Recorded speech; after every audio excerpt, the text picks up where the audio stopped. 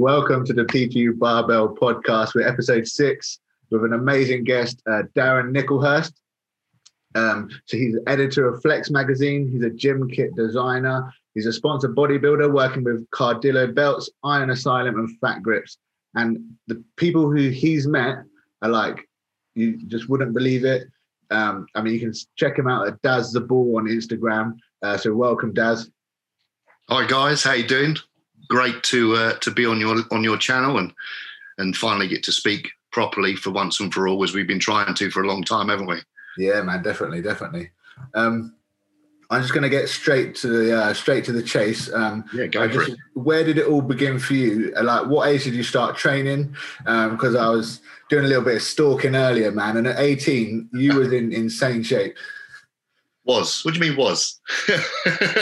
Hold on. I have written this down and I've just put it on here as well. He's still in insane shape. This guy's on the fella's shoulders. Get the Tipex. To be honest with you, it sounds absolutely ridiculous. I remember being around about 9 or 10 years of age, and my brother had just started lifting some weights with a Weider bench and a real bad barbell, you know. And I remember watching, I think it was something like Conan the Barbarian, and obviously with the main man, Arnold. Yeah. And I said to my brother, I said, I'm going to meet him. I'm going to work with that guy one day. At 9 years of age, you know. And from that moment, as silly as it sounds, from a guy that had absolutely zero prospects, because, you know, my family had no money. My dad was starting a small business, and, you know, we come from a very basic background where we didn't have electricity. We lived in a council house with no electricity, no gas. My mum would cook outside on an open fire, when they couldn't pay the bills. So I had zero prospects of ever doing that. So to say that to my older brother was totally stupid. So from that age, I knew what I wanted to do. I knew what I wanted to be. But I had absolutely no idea that I would ever get anywhere near it. So that's where it started, back at home with my older brother. and Arnold Schwarzenegger. Yeah. That's excellent, man. So when did you actually start training? Like, was it at that time, or was that just kind of mucking around stuff? Well, I thought it was serious, but no, I'm sure it was just probably doing myself more harm than good. Because my dad had this building company, and we obviously we didn't have holidays. We couldn't afford them. So from a very young age, I would be lifting wheelbarrows and paving slabs and bricks and, you know, whatever, because I had 2 older brothers, so I wanted to be as strong as them. So from that point, we literally started lifting bars. I mean, don't get me wrong, it would have been proper pussy ass weight, probably more than I do now. But it was very pathetic training. We knew nothing, and we made do with what we had, which was very little. That's perfect, man. That's where some things we've touched on in previous podcasts with people is, one is like a lifetime of labour, whether that be in other sports, it will be jobs that they've done, construction work, that kind of thing. And also the inspiration of older siblings, almost like the competition element of pushing them, aspiring to be like the older brother, the older sister, not wanting to be outdone. Would you say, obviously, like the work that you said with lifting the bars and helping your dad with the wheelbarrows and stuff, would you say that's help build like a strong foundation for you to carry on your training and then starting in the gym, and also obviously the aspects with your brothers that you said? Yeah, I mean, do you know what? I think the more important thing of the whole of that period in my life wasn't necessarily the fact that I was trying to get stronger to be as good as my brothers or anything like that. But I think it was, you know, I saw the work ethic that my family had in order to survive. So I knew that in order to get anything in life from that young age, you really had to work for it. So I'm not a competitive person. Believe it or not, I'm not a competitive person, which is silly when the sport that I'd done was massively competitive. But myself, and you ask anyone that knows me, you know, I don't have any of my trophies on show. I don't have nothing that I've ever accomplished really on show, because for me, it was the passion behind anything I do is the passion. You know what I mean? So yeah, it was never, I wanted to try and be as good as them, or I just wanted to be more efficient for what we were doing, which was working. And it was fun and I enjoyed it and I love working. So it was the work ethic, I think, that actually made me better at all the things that I have achieved or have done in the past. That's what I got from it. It wasn't necessarily the strength or this or this. It was if you want something, unfortunately, it's not easy and you've got to fucking work for it. With all your lists of people you work with and your accomplishments, I mean, I've been looking through your page and some of your competitions, mate, you were just looking insane. What would you say is your biggest achievement? What did you say kind of like you kind of had that, let's go for on stage, because obviously you've met a lot of people and you've done a lot of great stuff. So let's go with on stage first. Yeah. What was, you know, that time where you thought, actually, I've brought the best package, or have you brought the best package, and are you still working towards that, or have you found it, do you think? No, I never, ever brought the best package. And that's complete honest truth. So again, because I'm not competitive, but I had the ability to be good, to win. And we all know there's a lot of politics, unfortunately, in sport. It's not necessarily how good you are. And I think for me, because of my height and my weight, which I don't even really remember what it was at the time, I always struggled to come into my weight, to what I needed to be to step on stage.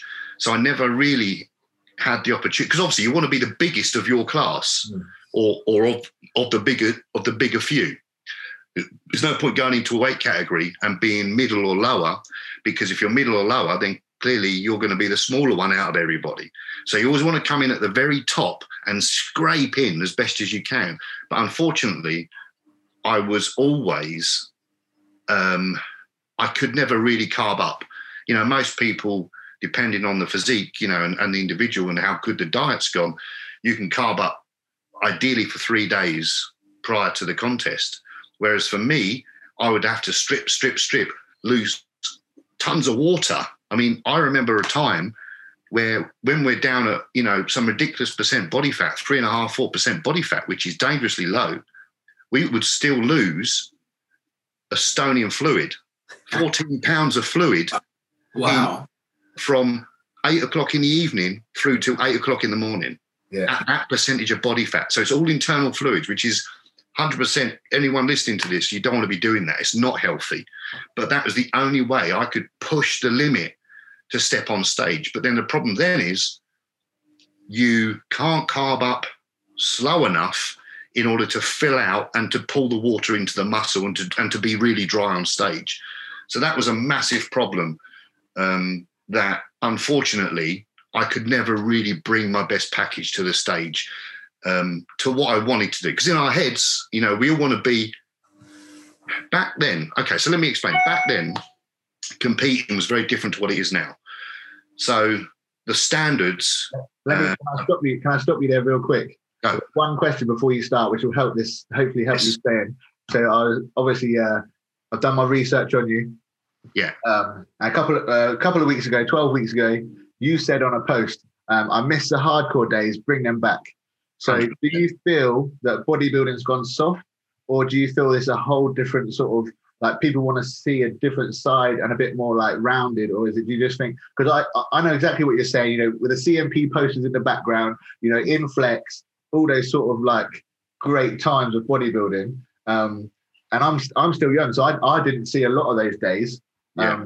But do you think it's gone soft, or what's your thoughts on that before you start going into this? it's not.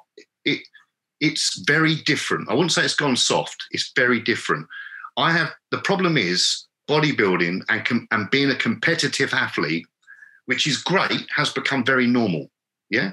So the problem is with normality is that you've got, and again, I mean no disrespect to anybody that's coming into the sport, because doing what I do for a living and everything, I love that people want to come into it, because I'm the one that wants to educate them so they get it right. So I'm not against it. But the problem is that everyone coming in, not everyone, people that are coming into it it's all too easy to become somebody now. With social media, as long as you show a bit of flesh or something, without being rude, you can get a ton of followers. And all of a sudden that person thinks they're a bit of a guru, and they start spouting out loads of information, when actually, in order to know anything, you really need years and years of practice, and you need to be surrounded by good people that have got to a very high standard. But unfortunately now, gyms are full, which is great. Everybody's a competitive athlete. Everybody's a PT, and none of these people have ever really pushed themselves to the extreme limit on stage. I have people saying to me when I walk into a gym, when they're open, saying to me, "Oh, I'm exhausted. I'm knackered. I'm killing myself. This diet is ruining me. I'm fucked." And I'm looking at them, and they're drinking a nice flavoured branched chain amino acid drink full of additives and colorings, but no sugar. And they're eating a bowl of Cocoa Pops because someone's told them to do this, and they're having a cheat meal. Back in the day when we were competing, and go even further back to when Dorian was competing and Charles Claremont and so on, there was no flavoured anything. There was no fucking cheat meal. Your cheat meal, I remember a cheat meal would be for us in the very beginning, it did change eventually, it would be a can of tuna, a Diet Coke, blended together maybe with a bit of pineapple juice. That was a cheat meal. So when I had a guy say to me, I want a classic physique. And they said to me, it was about Charles Claremont, I want a classic physique. I want to step on stage looking like Charles Claremont. So my advice was, if you want to look that way, you have to live that life. And the only way you can live that life is by having nothing that is effectively man-made. So we're talking any amino acid you're having, it has to be in its raw form or capsulated. You can't have tons of sugar-free stuff on top, because you never get that dry, grainy condition. Because of all this sugar-free, your body doesn't know what to do with it. So it doesn't know if it's low in carbs, but it's not a sugar. So where do we put it in the system? It has to get rid of it somewhere. So all of these additives that we put in our system now, which we didn't have back in the beginning, unfortunately make the physique very soft and watery. So we lived a very different hardcore time. Everything that we had to preparation was raw food, your basics, your vegetables, your chicken, your eggs, your fish. That's it. There was nothing else. We had Matthias on. He's a guy from America. Was a powerlifter, now turned bodybuilder. He was saying to me, he's in great shape, huge guy. He was saying as well, doesn't touch protein shakes. His protein shake is like 10 egg whites and then a bit of berries, and that's it, mixed up. He's like, I don't touch a protein shake. He doesn't even touch any of the supplements except from like his vitamin C and all that jazz. Yeah. I was like, yeah. I mean, again, I'm on a bit of a tipping scale with supplements, because, as you know, I've been involved with many supplement companies, and when I was with Garnell Nutrition and we would formulate and produce supplements, we had some of the highest graded protein powders on the market. And we were, in fact, one of the first companies in the UK to ever produce an isolate protein. And nobody else even knew what an isolate protein was. We were the first. So protein powders have a place, but you have to know what you're doing in order to make them effective. For an everyday person, a protein powder is fantastic because it's better than the shit diet that they're normally on, which is probably not having any protein. So if you're having a good protein shake, a good quality protein shake with 1 or 2 meals a day, then brilliant, excellent. It helps. But if you're prepping for a show, then you a lot of people mistake what a protein supplement is and think they can prep on a protein supplement.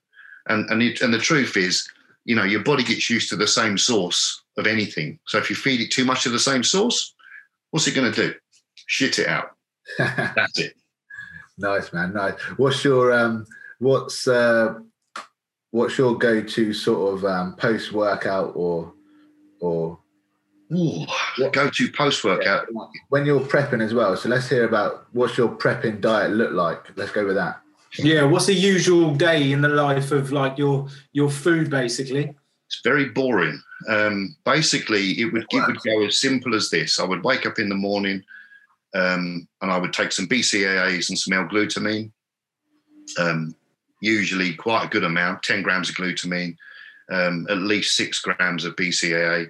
And then I would have possibly maybe just a black coffee. And I would it would be usually this time of the year that I'd be prepping, where it's cold. And I would put on a pair of shorts and a T-shirt and a jumper, and I'd go out and do an hour's cardio. And I'd be freezing, so I'm cold. And then once basically I've warmed up a little bit, I'd take my jumper off, so I then cool down again. So my body has to create the heat in my body in order to stay warm, which is obviously burning body fat. So I'd never go out and wear a sauna suit like you see a lot of people do. It's actually very good for your muscles and your nervous system. I've just been reading the Wim Hof book, and he's a advocate. Well, he's the guy that kind of brought the cold therapy to everyone. But yeah, he thinks the cold therapy is amazing. Yeah, 100%. And then as soon as obviously I'd finish my cardio, I'd go, back and I'd eat.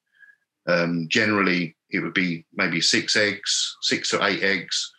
And that would either be scrambled or whatever. And then plain porridge, oats and water. And believe it or not, I still do that now. I don't do the cardio. Don't like cardio. I don't do the cardio, but I still have plain porridge, oats and water with, and then I have maybe a protein shake. So back to your protein shakes, but it would be eggs, 5 or 6 eggs with whatever flavouring. And I drink it. So then from that, I would then usually be working or going somewhere or whatever it is I'm doing that day. And every 2.5 to 3 hours, I would basically be having plain chicken, plain rice, maybe 250, 300 grams of chicken. It used to be uncooked weight of about 36 to 37 grams of plain white rice, because the white rice is easy, obviously, for the body to process and doesn't slow your metabolic rate down. Usually with some vegetables of whatever description. The lunch would be the same again. And then I'd probably maybe even have a protein shake. Again, that would be eggs or whatever with some L-glutamine, some BCAAs. I'd have BCAAs every 3 hours in between the meals. So it's not with the meal, it'd be in between the meals, because then, the BCAAs are stopping the muscle tissue breakdown. The L-glutamine regulates your insulin, so I'm not getting no spiking, peaking and troughing. And then by that time, it'd be getting to around 3 o'clock, where I'd probably put in a bit more of a slower meal because I'll be training quite soon. So it would be maybe a red meat, like a tiny bit of steak or something, some steak. Again, plain white rice and vegetables. And then I'd have a 5 o'clock meal, which would be, again, normally a bit more of a rawer piece of meat. So, a rare piece of steak with tomatoes and some rice again. Then I'd train. Post-workout would be eggs, L-glutamine, all the typical, no carbs in that. And then depending on how far out, if I wanted the insulin spike, I would probably put some maltodextrin powder or something in with that. So, but as I got closer to the show, obviously I'd be eliminating extra carbs here and there.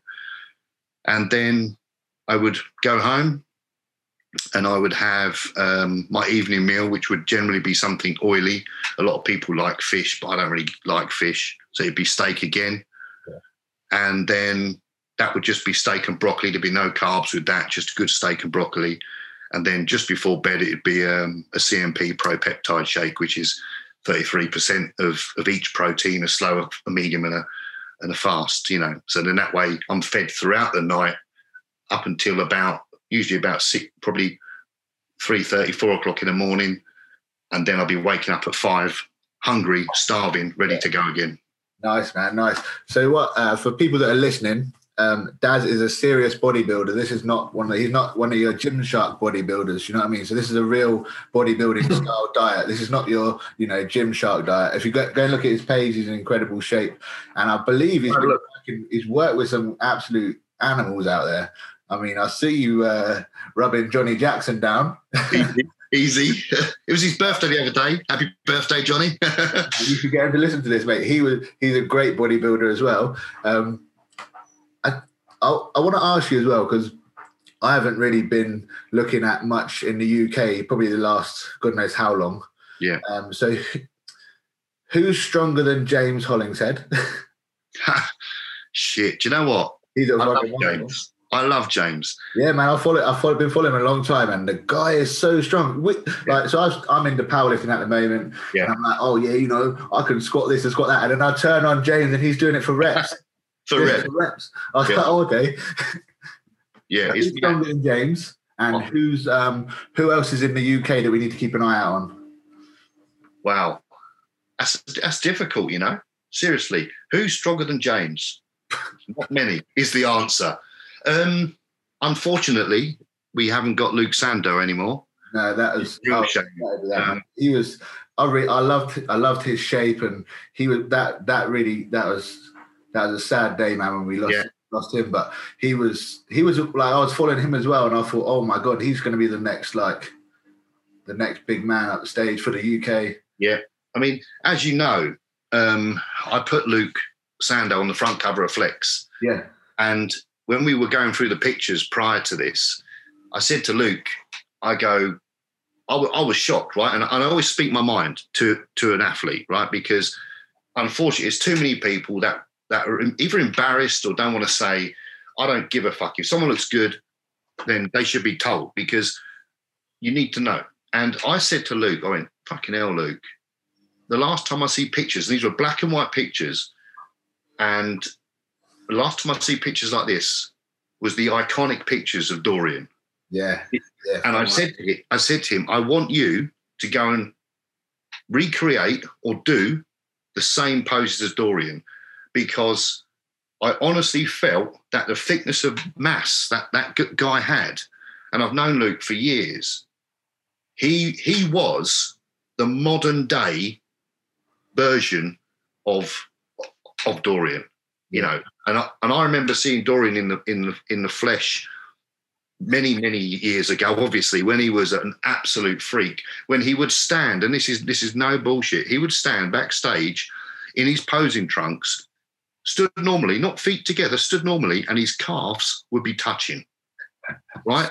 That's how, and I remember the other competitors at the Grand Prix stood there because he looked quite small. He had a robe on, yeah.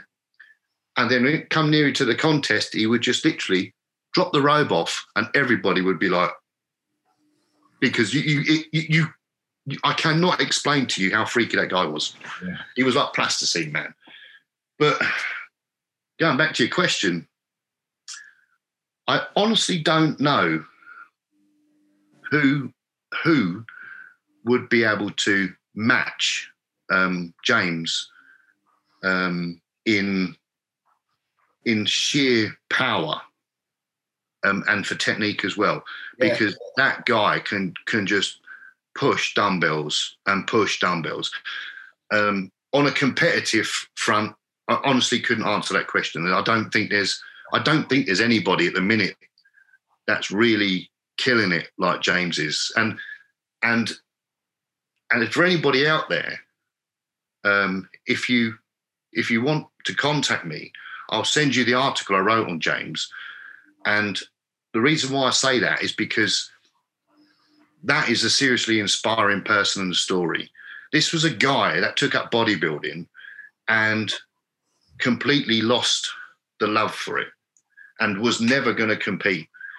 And we wrote the story where he went up Mount, whatever it is, some mountain, and Kilimanjaro. He done Kilimanjaro. Oh, wicked. And that was what turned his mind back to, I'm going to be a competitive bodybuilder, because there was no way he was ever going to turn pro. There was no way he was ever going to be anything in the bodybuilding world. And it just goes to show that when you've got the right mindset, because something goes click, you can do anything you want. Endurance cardio will do that to you. Exactly. Not me. So can you just shed some light on, I couldn't work out why he pulled out of Olympia. Was it to do with COVID or something else?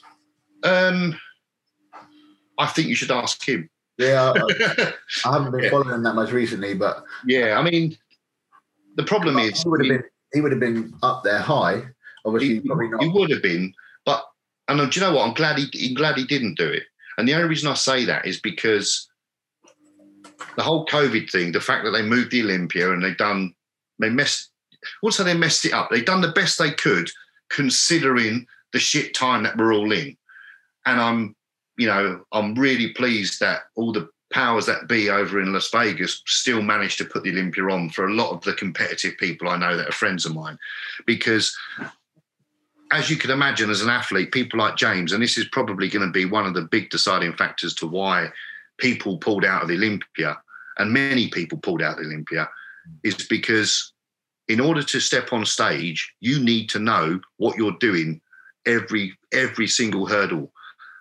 And if you've got any uncertainty in there, whether it's a partner, a job, a life situation, any uncertainty will ruin your preparation. Even if you don't stop doing what you're doing, that tiny little bit of extra stress and your cortisol levels going up, that's it, you're finished. You're not going to compete. You're not going to compete well. So I would say that is probably a big deciding factor, not just for James, because James is a great bodybuilder, a great friend, but for many, many other bodybuilders across the world, because you need to be 100% on every little detail. Awesome, mate. Yeah, I think you're totally true there, man, especially at that level as well, because I love that Big Ramy won. I love that size of him, so... funny story. Huh? I'll tell you a funny story. I was backstage at the Mr. Olympia. I think it would have been maybe 2017, something like that. So quite early in the stage of Big Ramy being on the Olympia stage and being a big force. And I was a lot heavier then than I am now. And always, obviously, as you know, I've always got abs, no matter what weight I am. And I was prepping Johnny Jackson, as you know, for the Mr. Olympia. So I'm sat there with Johnny Jackson. I think Sean Roden was on the floor, literally laying down. There was Dexter Jackson. Dennis Wolf, you name it, everybody in the room. And in fact, I think that was just after Arnold Schwarzenegger came in with Franco Columbo, Betty Weeder. Honestly, everybody was there. And Big Ramy come over to me and started laughing. And I'm thinking, and I love Big Ramy, right? And he couldn't speak much English then, bless him. And I'm thinking, what's he laughing at? What's the deal here, And he was pointing, I had shorts on, he was pointing at my calves.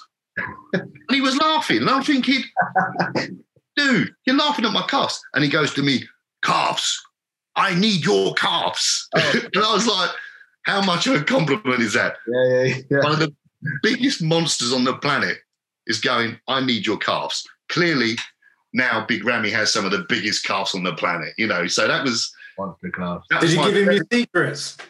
Did I tell him my secrets? No, he couldn't understand English hardly. But he's a really, really genuine, funny, nice, amazing guy.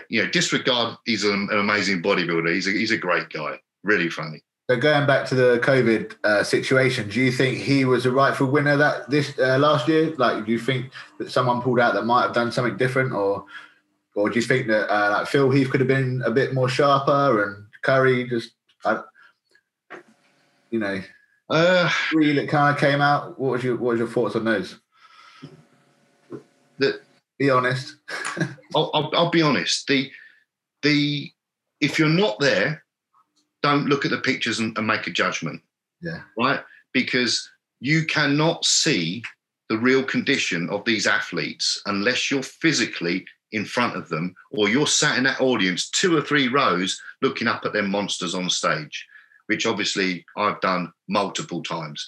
And I remember every time I've been to Olympia and I come back into the UK, people go to me, so-and-so should have won.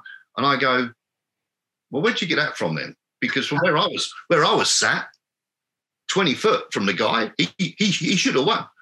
And the only reason I say that is because when you're in the press or you're looking at a video, even a live stream, and the camera's panning across the lineup, I'll be stood there doing the most muscular.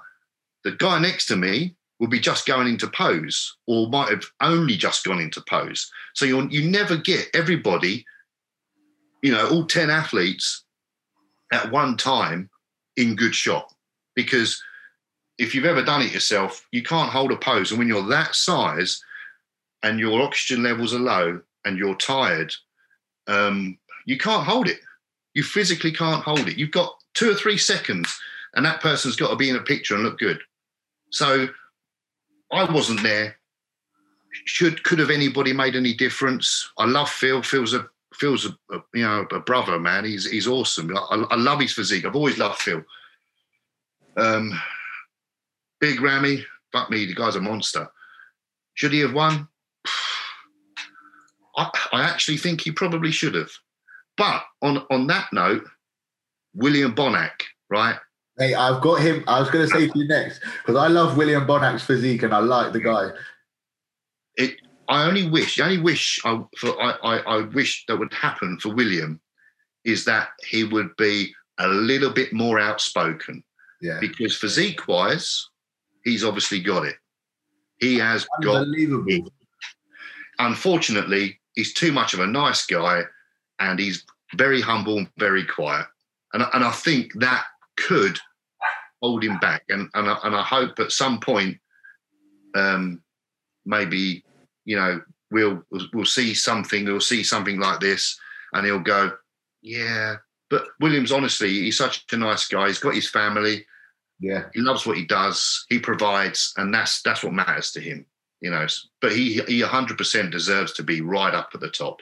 He's the box. I remember when I saw him at Body Power. Yeah, even in a t-shirt, the guy is like shredded. It was like cutting him, and I was like, oh my Christ. And then I saw him on stage and I was just like, this guy is, there's something going on here because he's crazy. Yeah. And until, it sounds really dodgy, until he takes his clothes off, you can't comprehend the density and the depth of the cuts that he's got. I mean, he's just another league and very much overlooked a little bit, unfortunately. Yeah. What do you think Phil can do to regain his title? It's difficult for Phil because obviously he's had the operation, on his midsection. Phil's still got it, and the big thing that Phil has got over many of the other Olympic athletes and competitors ever is that he's got the charisma to be a Mr. Olympia. And that makes a big, big difference. That if he's a showman, look at Ronnie. Ronnie's charisma on stage, everybody loves Ronnie Coleman, I think even his number 2, number 3 place love Ronnie Coleman, So if you've got that, and again, this is where I say about William Bonac, it's a shame because William is such a humble guy. He almost, if he was to win, he would thank everybody quietly and he'd go and hide away and just carry on with his family, which is absolutely astounding to do. But I think to be a Mr. Olympia, you almost need to be that little bit, not arrogant, because people call Phil arrogant, and he isn't. He was portrayed as arrogant in the what do you call it, Generation Iron films. Yeah. Because they needed, a bit like Pumping Iron, they needed to create the king, the second place, the third place, and all the rivals and the dark horse. And us as competitive athletes, when we've competed, we've all been either a dark horse or a rival or a top runner. And that is only a film. It's not a documentary, and that's unfortunately, I think, caused Phil a little bit of a bad name. But Phil is, it sounds like I'm fighting his corner here, pro Phil. But Phil is a real decent, genuine guy. And I worked with Phil when he very first came to England in Warrington. We'd done some stuff together at a show, and even when we done the last Body Power show, right, we were on that stand together all day. All day. He didn't leave. The only time he went was to maybe go to the toilet. And he had thousands of people queued up. I was emceeing, talking about come and see Phil and everything else as you could imagine. And he was on that stand all day, didn't leave, shook everybody's hand, done all the pictures. And there's not many other athletes that would be like, oh, hang on a minute, I'm going to go and get some dinner and come back 2 hours later, which is nothing wrong with that because it's a job and they need to be fed. They're bodybuilders. But Phil's got bad press, unfortunately, because of the Generation Iron movies. But he's got it. It's very difficult to be another Phil Heath, you know, and he could take it back. And I think if he was to get it right, and we didn't have all this pressure of the COVID and travel and everything else, all the restrictions in place, I honestly think Phil could at least take the Olympia back, because there's not many athletes that have got the whole package that Phil has, you know. But Big Ramy will be difficult to beat. I mean, Big Ramy was the best condition he's ever been at this last Olympia. He's normally a little bit soft and a bit soft in the legs because he's a massive guy. Yeah. But if he comes in, which, as we all know, as you, the more you do something, the better you become. And with bodybuilding, you sort of have a peak couple of years where you'll be building up, and every year you compete, you've chiseled a little bit more off. You're a bit more cut. You're a bit harder, and you've got a bit more muscle. And then eventually, at some point, the body, you know, it takes its toll, and then you have to think, well, I need to stop here because I can't keep bringing a better package. The only person I think that's actually managed that has been Johnny Jackson, who done, I think, something like the most amount of Olympia sort of top runners for 15 or something years. And obviously Dexter Jackson, who is a phenomenal bodybuilder again. Yeah. So, yeah, I think Phil could take it back.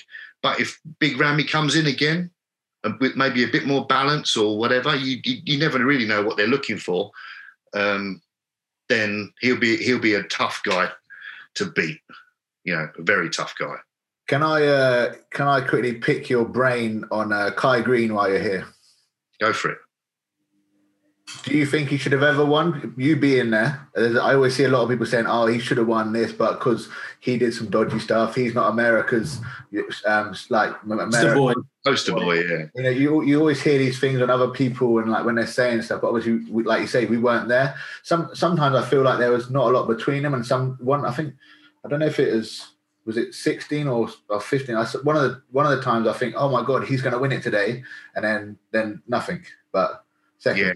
But obviously, if you were there, I don't want to, you know, do you think that plays a part, like the politics or? Yes. Is there what time you think he should have won? Do you know what? I've seen so many, I wouldn't even, I can't remember what year I was born, let alone what year he won. I think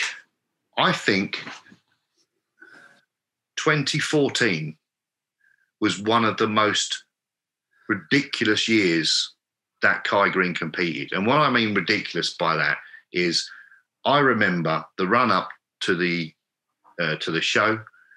I think that was possibly the same year. I may get this wrong. That was possibly the same year that Branch Warren, I think, tore his hamstring. Clean off car park. Yeah, tore it clean off and had surgery and still competed at Olympia 3 months later or 2 months later. I mean, a ridiculous recovery time. And he still stepped on stage, still looked an absolute freak, you know. I think that was probably the year that Kai put on 35 pound of muscle, 35 pound in a year. And he went from being a very good competitor to what the hell is that on stage? And I think for me personally, I think that was the year, and he did get better as he went on. But I honestly believe that was the year that he probably should have made a bigger impact than he did, which is a shame. But it hasn't been the same, the Olympia, since, you know, Kai and Phil have not been there. And in fact, Phil even says that himself, you know, without the two of them on stage, and again, no disrespect to anyone else competing at Olympia, because, you know, I love them dearly. I think it just hasn't had that same made up rivalry between the two of them, you know, because they're great competitors against each other. Phenomenal. I remember seeing Kai at Body Power again. So I went to one of his talks, and like you said about Dorian Yates's cast, when he sat in the bucket seats, his quads just touched together. Like there was no space, was it? It took up the whole seat. Yeah, he's a monster. Honestly, an absolute monster. You know, it's a shame because, again, I like Kai as not even the humble person you see portrayed by the media or by camera, but as actually just as a normal guy, being normal. He's a cool dude, you know. And again, he's got a ridiculous work ethic in anything he does. Yeah. So it's a shame that he's not there anymore. You know, it opens up for these, like, the new kids coming up. So, you know, it's always, everything's got to grow, right? So I've got a question with what you're saying there, Aaron. The new kids, what advice would you give to aspiring UK-based bodybuilders who want to step on stage? You know, that's their goal. Are there things that you would, like a philosophy that you would say, you know, if you do this, things that they should install? Even, you know, you've mentioned the social media and stuff. How should they promote and portray themselves to maybe get onto the stage? What do you mean portray themselves to get onto stage? As in, what advice would I give them just to be a competitive athlete? Or and even to sell themselves, themselves in the right way, so they are marketable, so they are able to maybe get the sponsors to help them get to where they're going, because it's all very expensive, you know, the promotion. So the first thing I'd say was, advice-wise, I would say don't necessarily listen to the person that tells you how fucking great it is. And the reason why I say that is because whenever anyone talks to me about competing, and I'm not blowing my own trumpet, I've spoke to more bodybuilders in my lifetime than I could even remember.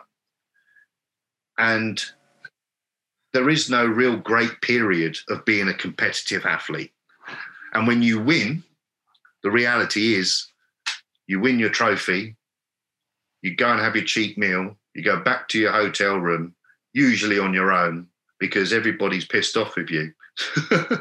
and you sit there, and this will be the same for many athletes, many artists of any description. The come down is massive, because you've been on this stage in front of however many people, you know, 1,000, 2,000 people, looking in theory, the best you've looked. You've just won this amazing trophy, and you expect that something brilliant's going to happen. And then you go back to your hotel room, and actually everything's the same. You're still the same person. You've probably got bad guts because you ate too much cake and pizza. And it's almost a very lonely time. And I would see this at the Mr. Olympia, where there's always an after party at the Mr. Olympia where all the athletes go upstairs and the wives and everybody's there, and it's great. But the next day, you're just another person with a really bad tan on. That's it. You know what I mean? So my advice would be try and find somebody to speak to that is totally honest. And that's where I've always tried to advise people, because, yes, this is brilliant, this bit here. If you win and you get sponsorship and you get given things, and that's brilliant. But what it takes to get there is a lot of money, a massive amount of dedication, and even more sacrifice than you could ever imagine. Because I know guys, and this is no lie, that are split up with their missus and they're living in a tent in somebody's garden because they don't want to stop the process to get on that stage. And don't get me wrong, when they get on that stage, they're phenomenal. And that's a hell of a mindset to be living in a tent in a garden in the middle of winter because you will not give in because you want to win that trophy. That is worth about 20 quid. You know what I mean? And no one's going to buy it off you.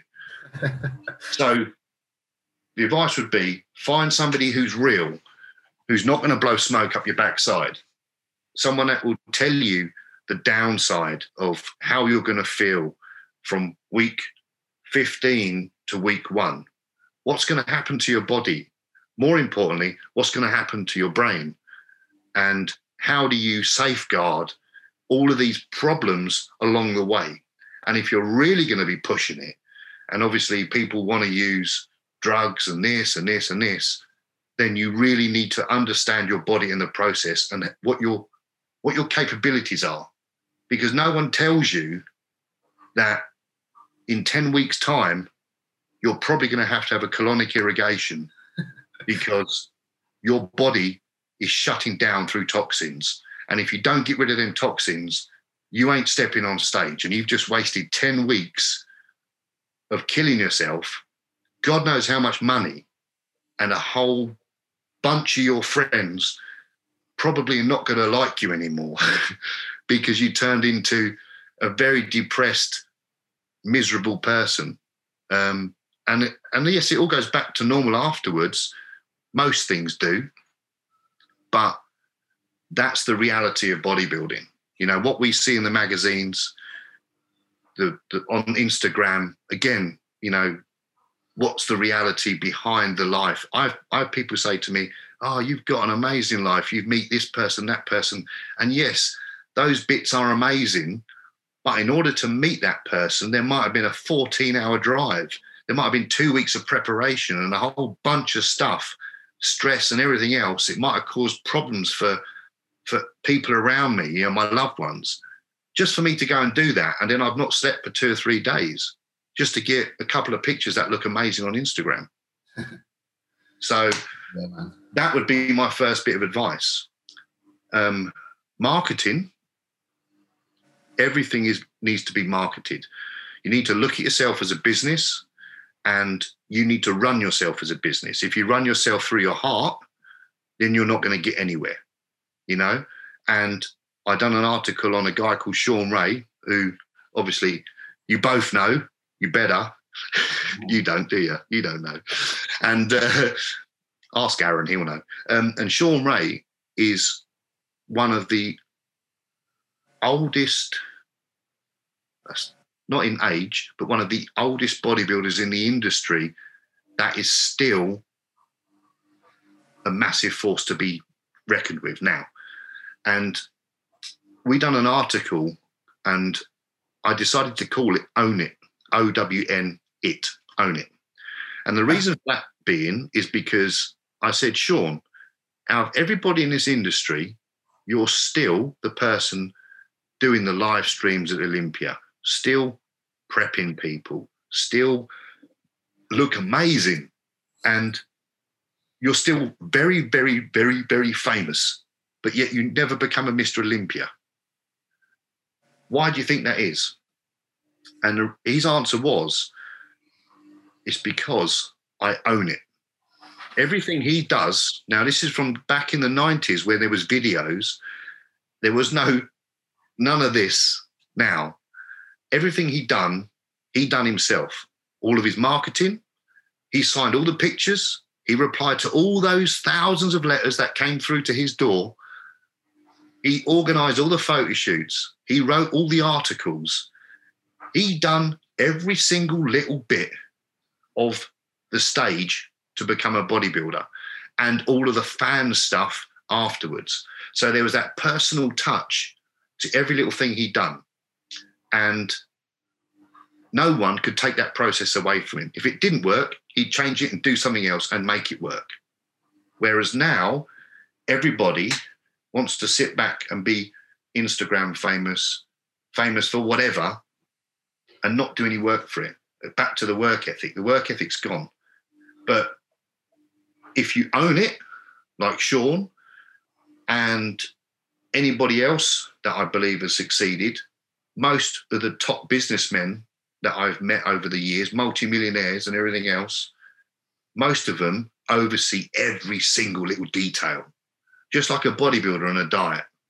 If you can oversee your diet, if you can own your diet, own your prep and planning, own your mental state and your aggression and drive, then you will succeed. But you obviously need to have a little bit of a plan, just like a business. You need to create a business plan for your own lifestyle. So like me, when I was 9, 10 years of age, without having any prospect of being or doing what I've done, I knew I wanted to do this. I'll tell you a story. Sorry, I won't bore you too long with it. Oh, mate, you're killing it. I like this. When I went to school, obviously I was the typical knobhead, right? Some things don't change.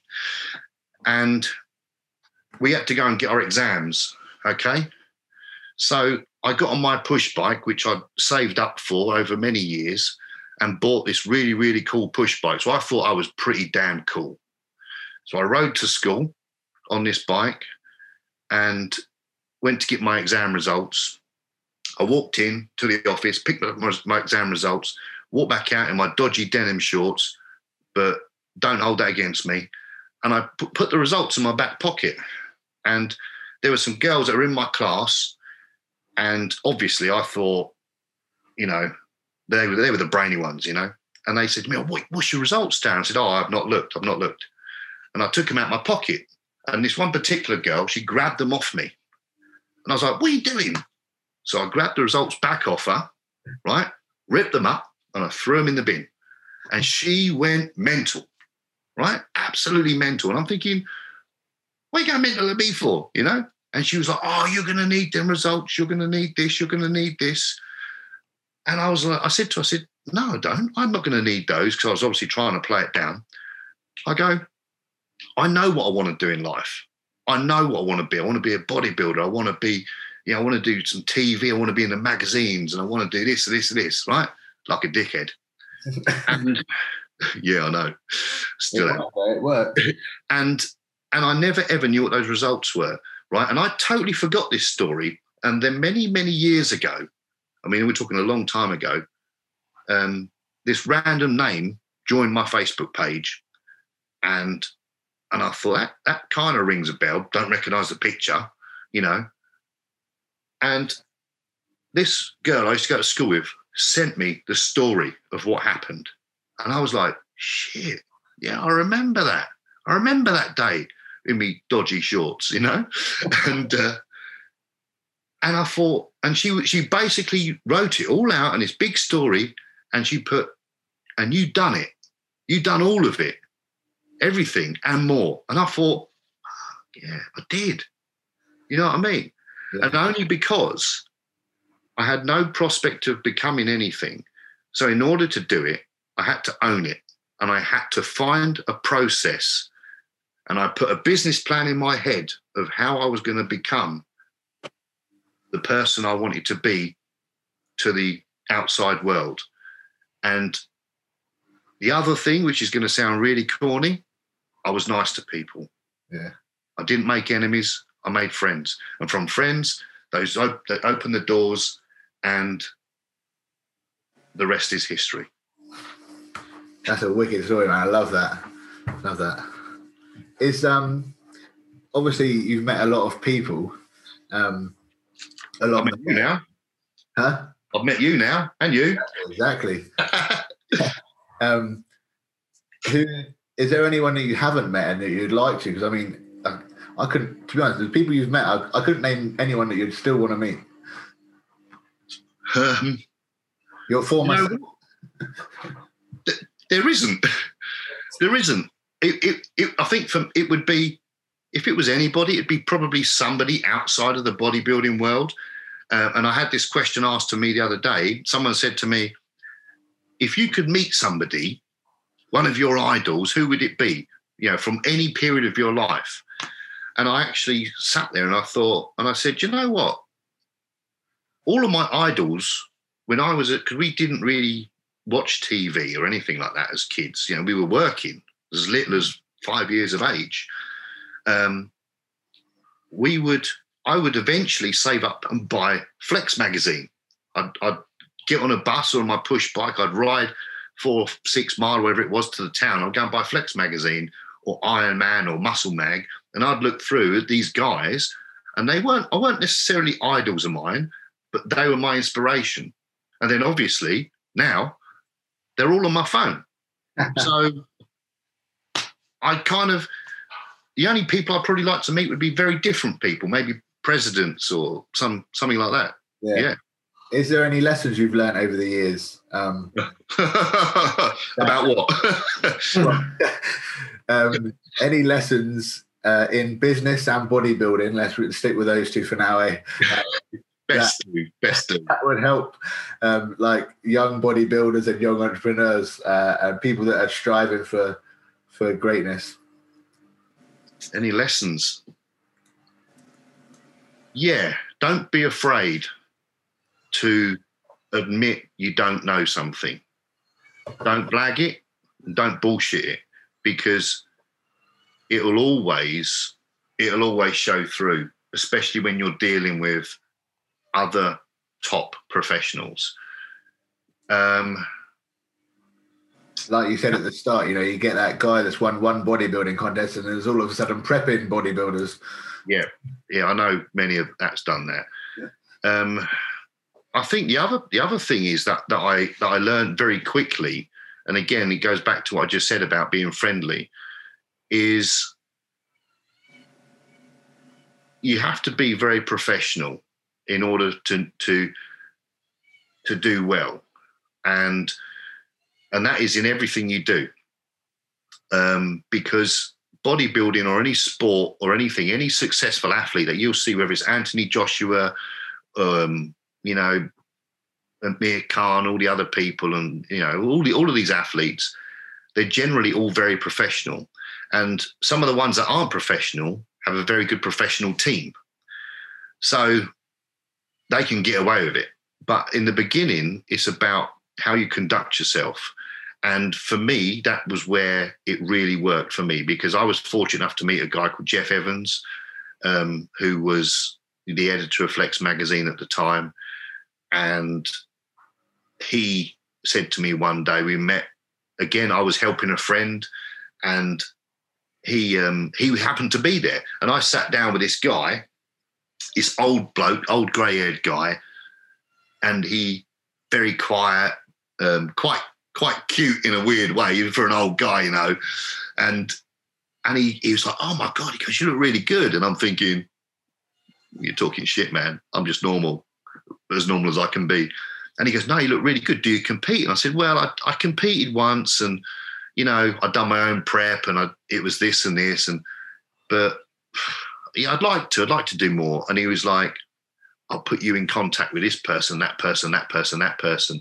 And the only reason that happened was because I'd gone there to help somebody. So first thing is help somebody else, because you never know who you're going to meet. The second thing is be friendly. I said to him, I'm really hungry. Oh, would you like something to eat? I'm going to go and get us all something to eat, right? And he was like, yeah, brilliant. So I went and got some food for us, and we started having a conversation. So conversation, learn how to have a conversation, not just sitting on your phone, texting shit to people, expecting to be given everything. Get that out the door. And that moment, I'd spent years emailing, calling, writing letters. Yes, we used to write letters in the old days to try and get noticed and to try and get in the doors of this industry, which was impregnable because there was no internet for Instagram, no social media. And from that process, help, friendly, make connections. And from that point, my whole entire world opened up. And then from that moment on, I was then involved with helping the guys, being in articles. And I wouldn't just be in an article, I'd go to the shows and help these people and speak and chat and have a conversation. And then I started coming up with ideas of how we could get more traffic, do things that nobody else is doing, to Flex magazine and to this and to this. And before you know it, I was then actually a part of that process because they didn't want to spend the money on something they didn't know. Yeah. So I was like, well, I'll do it for you, because I just wanted to be involved because they were friends. And that is kind of how the process works, Just be decent. Be decent. Is that how you got into Pullum, and then them letting you put your signature on a bit of kit? That will come back, because obviously I've known Pullum for a while. I helped the rugby club I used to play for kit their gym out with yeah. And obviously we spent a lot of money with them, and that's how I went in contact with you. And then we spoke, and then I called you and asked if you come on here. That's it. Yeah, simple as that. How did you get started with them? And and that T-bar row looks nice with your signature on it. Yeah, it's pretty cool. The pendulum, the pendulum's my baby. Yeah, pendulum squat's my baby. And the only reason that came about was because I was doing a new couple of articles in the magazine, and we were doing new products. I think we called it Cool something, right? Whatever it was, but new products that were coming out. So I looked up Pullum. I went to go and see them, and I looked at. I said, "This is what I need. I need some new products. I want the imagery. I want to know how it works and this, that, and everything else." And then I started looking at the equipment, and I'm probably a little bit OCD when it comes to equipment and angles. So if anyone that's ever trained with me, that I'll go, you need to move your finger, you need to move your elbow, you need to do this angle, do this. Because many, many machines across the world are incredibly shite. And if they are good, they're generally only good for one size of person. So that then led me to speaking with Pullum, and I said, look, let me design a machine for you that will sell. Everybody will want one. And I want it to be the Bull Edition machine. And that's kind of how it started. So I then, came home, I got a pencil and paper, and I'm, again, proper OCD with things. I then drew up how this machine needs to be and how it needs to work, worked out all of the angles. With a pendulum squat, there's a thing called a sinus angle. And if you get the calculations right and the setup right, it then puts the same amount of continual force in a certain area, which no other pendulum squat does. Okay, so I looked at other brands and how they've made them. And it looks like a pendulum squat. It does a pendulum squat, but actually it's killing your knees and probably not doing your Achilles any good. and not many people can use it because the movement is so difficult, and they are a difficult machine. Yeah. So I designed this machine with a moving platform, backwards and forwards, up and down, so you can take the problems off the Achilles. And if you're training like if it was me and Martin Ford training at 20 foot tall and me at 2 foot tall, we can adjust it so it works for the pair of us. So, and then I spent 2 weeks with the fabricator, actually in the warehouse, getting covered in oil and dirt and stuff, making this machine with the fabricator to get it perfect for the movement. And then obviously, as you've seen, from there on, we've done T-bar row, this, and this. So that's kind of how that happened. And what I found out the other day, which is kind of great in a bad way, is that now that machine has been copied by another company abroad, where I mean it's an exact copy, which is fine by me. But I'm just pleased that it shows that, oh shit, we made a big impact. Yeah. And now somebody else is trying to copy that machine. So yeah, it's a shame, but it's a compliment. Yeah, that is a good compliment, man. We'll have to have another look at that. See if we've got the pennies to get one. Eh?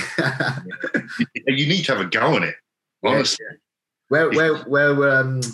Where can we find one? Where have they been sold? They're everywhere. Yeah. There's quite a few. You'll have to. I'll work it out. I'll figure out the nearest location to you. Yeah, and go and have a go. Or better than that, if you come down to me, and I'll take you to the first one that I built, because that gym is epic. You'll love it, honestly. Norton Gym in Welwyn Garden City. I train there when I can, but honestly, it's got some of the oldest Atlantis machines on the planet. It's very unusual, and it is cool. You walk in there, and even if you don't want to train, you've had a really bad day, you're going to lift some shit. Yeah. And we even built, and so you're into your powerlifting. I even made a bespoke platform for them, which is 100 mil thick. I mean, absolutely pointless, but he wanted it to be different. So he made just a platform 100 mil thick. And I also made him a Bull Edition squat rack, which is the uprights are 4 times the size of a hammer strength squat rack. It's immense, absolutely immense. Each side weighs about 350 kilos, and there's 3 sides to it plus front. Yeah, outrageous, but cool. Amazing, man. Is there any other? Actually, I know what sponsors. Your sponsors. Just want to give them a little bit of a plug here, because you obviously got one of the greatest bodybuilding belts as a sponsor as well. Oh, my Cardillos, yes. Do you know what? Again, Cardillo. I mean, forget the belts for the minute. Steve Cardillo, the bloke who owns that. What an amazing life. A guy that just decided to design and make a belt for himself because he was into lifting. He was into powerlifting, silly stuff, real big silly stuff. And he made this belt. And now I don't think you could name a famous person that trains that doesn't have one, from the Kardashians to all of the Olympians, all of the NBA stars, all of the WWE or whatever it is now, all of them, everybody has a Cardillo belt. And in fact, I know that The Rock, old Dwayne Johnson, if he flies somewhere, this is silly, if he flies like to the UK and he's forgotten his belt, he'll ring up Steve at Cardillo and say, Steve, I forgot my belt. You need to get me one out. And Steve will make one and ship it as quick as he can to him on location, just because he won't train without a Cardillo belt. Oh. I mean, it's outrageous. And Steve, as a friend, he's one of the most loyal guys I've ever met in the industry. And I've got I could show you tons. I've got blue ones, red ones, black ones, thick ones, and they're all made to your perfect size, thickness, width, tapering, how many holes, left or right. I mean, honestly, that was my, as a kid, and every pro bodybuilder I've ever met, and they'll tell you the same. When you get a Cardillo belt, it's almost like you've been accepted into the real world of bodybuilding. Honestly, it's like you've arrived. You know what I mean? Rite of passage.